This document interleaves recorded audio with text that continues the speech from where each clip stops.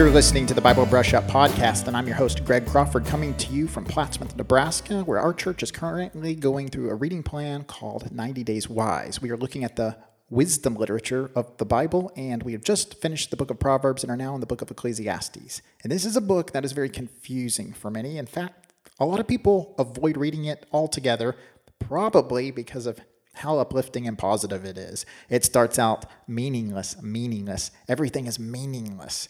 That doesn't make a best-selling book, an introduction like that. People like to be uplifted. And in fact, many people feel that the Bible overall is uplifting.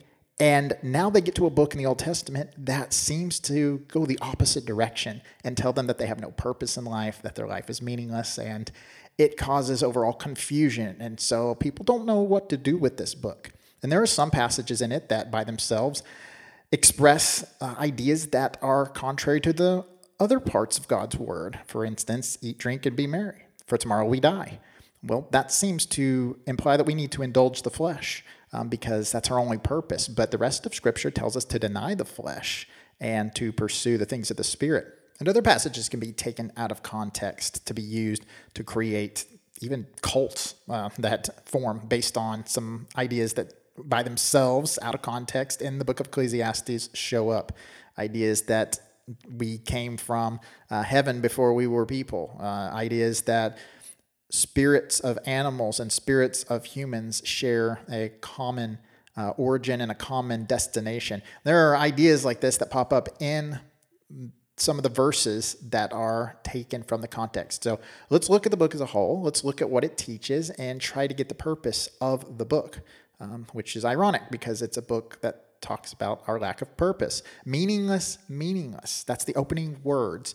There's some debate on what the word meaningless means, but I think despite who you listen to, I think the overall gist of this expression is that the world is unsatisfying. So unsatisfying because you can't get anything that leaves you fulfilled, that completely quenches your thirst for the innate desire to have something of purpose come from you. You desire, and I desire, to leave a legacy, to do something that's ongoing, long-lasting, that won't corrode over time. But the preacher here says that's not really possible. There's nothing new under the sun. You're not going to contribute anything, and it certainly won't last forever. That's the idea of the word meaningless here. And Solomon, who we believe is the author, has gone through many experiences to show us that that's the case. He pursued wisdom and was the wisest in the land, and he said it led to sorrow in chapter 1, verse 18. He pursued the pleasure of wine. He pursued great works. He had houses, and he had gardens and pools. He had stuff like gold and silver. He had entertainment, singers, and concubines. And at the very end of it all, he says this in chapter 2, verse 11, that I considered all that my hands had done and the toil I had expended in doing it. And behold, all was vanity and striving after wind. And there was nothing to be gained under the sun. Everything that Solomon had set out to do and to accomplish, when he looks back on it, it doesn't leave him happy. It doesn't leave him fulfilled. It leaves him sad. And he views it as trying to catch wind. And that image just gives us this idea that you can reach out, you can squeeze your fingers around the wind, but you can never get it. And so we have ideas and desires that we want to see accomplished, but in the end, we just can't have that satisfaction under the sun. It will not come to us. And Solomon goes on to compare different people and the observations of walks of life that he's observed and the outcomes of those walks of life. So the wise, he's observed the wise and their life. He's observed the fool and their life. And what's the end result? They both die. The rich and the poor, they both die. The noble and the commoner, they both die. They both go in the ground. And then whatever they work towards is absorbed back into the cycle of that which goes on under the sun. in repeated fashion. Nothing new, it just keeps cycling again and again. Your money that you accumulated when you die, it just goes back into the economy. It gets dispersed among fools. It gets dispersed among evil people and good people. It just goes all over the place, and somebody else has to start the process all over to accumulate that wealth. You never know what's going to happen. Your kingdom that you built up from scratch may get demolished in a day when you die and someone else takes it over. We've observed that in history. And so it really puts a negative taste in Solomon's mouth about the outcomes of the pursuit of happiness and everlasting contentment. Another observation Solomon makes is that calamity can come on you when you least expect it. You can be a wise person, a good person, a righteous person, and a tsunami can show up and take you out. And you die young, whereas an evil dictator somewhere lives on and on and on in his foolishness and his oppression. And for Solomon, it seems just pointless and meaningless. And it's unsatisfying to look at a world that can unfold that way, because the idea that the righteous always prosper doesn't always occur. There are some general principles that we've looked at already in the Proverbs, but it doesn't always unfold that way. That's what the book of Job is about. A righteous man who goes through a lot of suffering. And Solomon's observation of this just leaves him feeling empty. So what is his conclusion at the end of it all? Well, he advocates for a middle-of-the-road approach where you avoid the extremes and it's not going to leave you fulfilled. He hasn't found an answer to the idea of meaninglessness, but this is kind of a pick your poison. This is the best you can do. This is the lesser of the evils available to us. And so he advocates that we avoid poverty, but also avoid a lifestyle that is greedy and grabs on to riches and doesn't let them go. I think it's a very similar conclusion to life to that of the writer of Proverbs 30 in verse 7 through 9. He says, 2 things I ask of you. Deny them not to me before I die. Remove far from me falsehood and lying. Give me neither poverty nor riches. Feed me with food that is needful for me, lest I be full and deny you and say, who is the Lord? Or lest I be poor and steal and profane the name of my God. The writer of Proverbs here, he takes the middle of the road approach. He doesn't want to be hungry, because if he's hungry, his flesh might take over and he might do things that would dishonor God, like steal and profane the name of God in the process. He doesn't want to be full, because then he'll start to feel self-sufficient and the riches will cause him to stray away from God and trust in his own power rather than the God who even gave him those riches. He's seen that in action. I've seen that in action. So he wants that middle of the road. He wants balance and contentment, and that's what Solomon is advocating for in his recollection of the observations of life.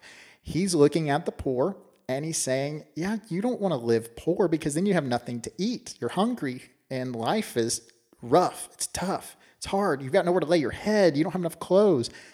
And you don't want to live a life, though, where you're so greedy that you hold on to your money and you store it up like Scrooge, because then you're going to die and you can't take it with you. And then it goes to some fool who wastes it. And what was the money for? What was the purpose of working so hard and sacrificing so much to have all of that money if you couldn't even use it? And you can't have your cake and eat it too, is the old saying. So if you're going to get your money from your work, Solomon suggests life under the sun is best. It's not perfect. It's not even good. It's still meaningless, but it's best if you just use a little of it. So you go work, you make $100, you get a Chick-fil-A sandwich after work to enjoy the fruit of your labor. Now, that Chick-fil-A sandwich is going to be gone in 5 minutes, and now you're left with nothing, which is the meaninglessness part. It's never going to eternally satisfy you. You're going to continue to need and to want until the day you die. And then you look back on your life, and what'd you do? You ate a bunch of Chick-fil-A sandwiches and worked a lot. Whoop-de-doo. Meaninglessness. And that's the problem. It's bad if you're poor. It's bad if you're rich. And it's maybe just a hair better if you take that middle line. But that's the best you can do under the sun. Don't pursue an ascetic lifestyle, Solomon says. Don't deny yourself every comfort. of life, because then your life stinks. You had no comfort. You had no joy. But don't be hedonistic and pursue every appetite of the flesh, because that will lead you into destruction. Chasing women will lead you to destruction. Chasing alcohol and substances will lead you to destruction. Chasing the appetite of food will lead you to an unhealthy weight, blood pressure problems, and everything else. You just eat whatever you want, whenever you want. That can have some serious consequences too.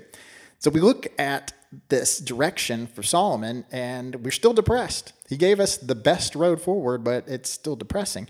But here's what we got to remember. At the end of it all, when he appeals to contentment and balance, he does so as the best move forward for people under the sun. So these are general principles that would apply to every person, everywhere. And this isn't the only guy coming to these conclusions. There was a whole philosophical system called nihilism. And it's still around today. And there are people who buy into it. And I think it's pretty logical if you don't believe in God. If you don't honor God, you don't embrace the revealed scripture as truth, then I think your next best conclusion logically is nihilism, which says that we can't know anything. It's agnosticism on steroids. So we can't know God. We can't know what he wants, if he's even there. We can't know why we're here. We can't know what our purpose is. We can't know where we're going. We can't know if there's anything beyond this. And so we can't know good. We can't know bad. We don't know right. We don't know wrong. There's really no reason for us to exist. And that's the philosophy. And that's sad. It's depressing. But it's people who are trying to make sense of the world, and they're being truthful about it, and they're being consistent about it when God's not in the picture. Which that's what Solomon is doing here in Ecclesiastes. He's saying life under the sun. If we're just looking at the life here, then we can come to similar conclusions, that there's really no good way forward. Life is meaningless. There's no purpose. There's nothing you can hold on to. There's nothing eternal. But the rest of the Bible emphasizes that we can grab onto something beyond the sun, that we can look beyond this life. And at that point, life suddenly is flourishing with purpose, and it's flooded with meaning. And that's why Jesus said, don't grab at the wind.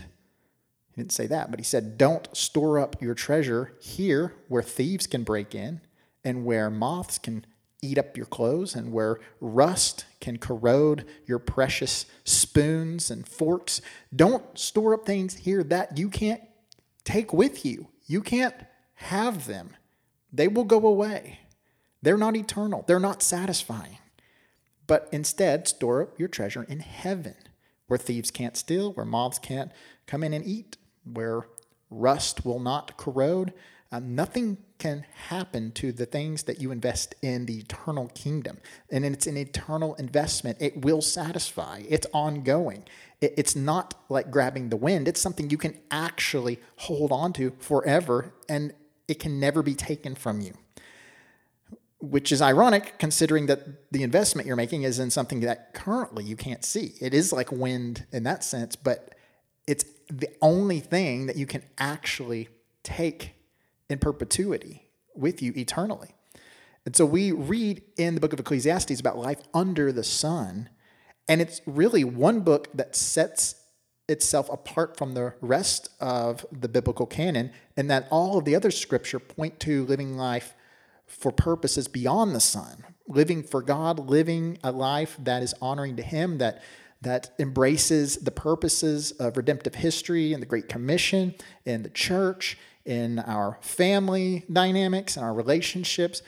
All of it is full of purpose, but only because we have a glimpse of what God is doing, and we're working for him in order that we might inherit something in eternity when we go to be with the Lord. If we don't have that in our mind, then our life is meaningless and it's lacking of any kind of purpose. So set your sights beyond the sun and don't get caught in the never-ending cycle of meaninglessness that this world offers us. We'll see you next time on the Bible Brush Up Podcast.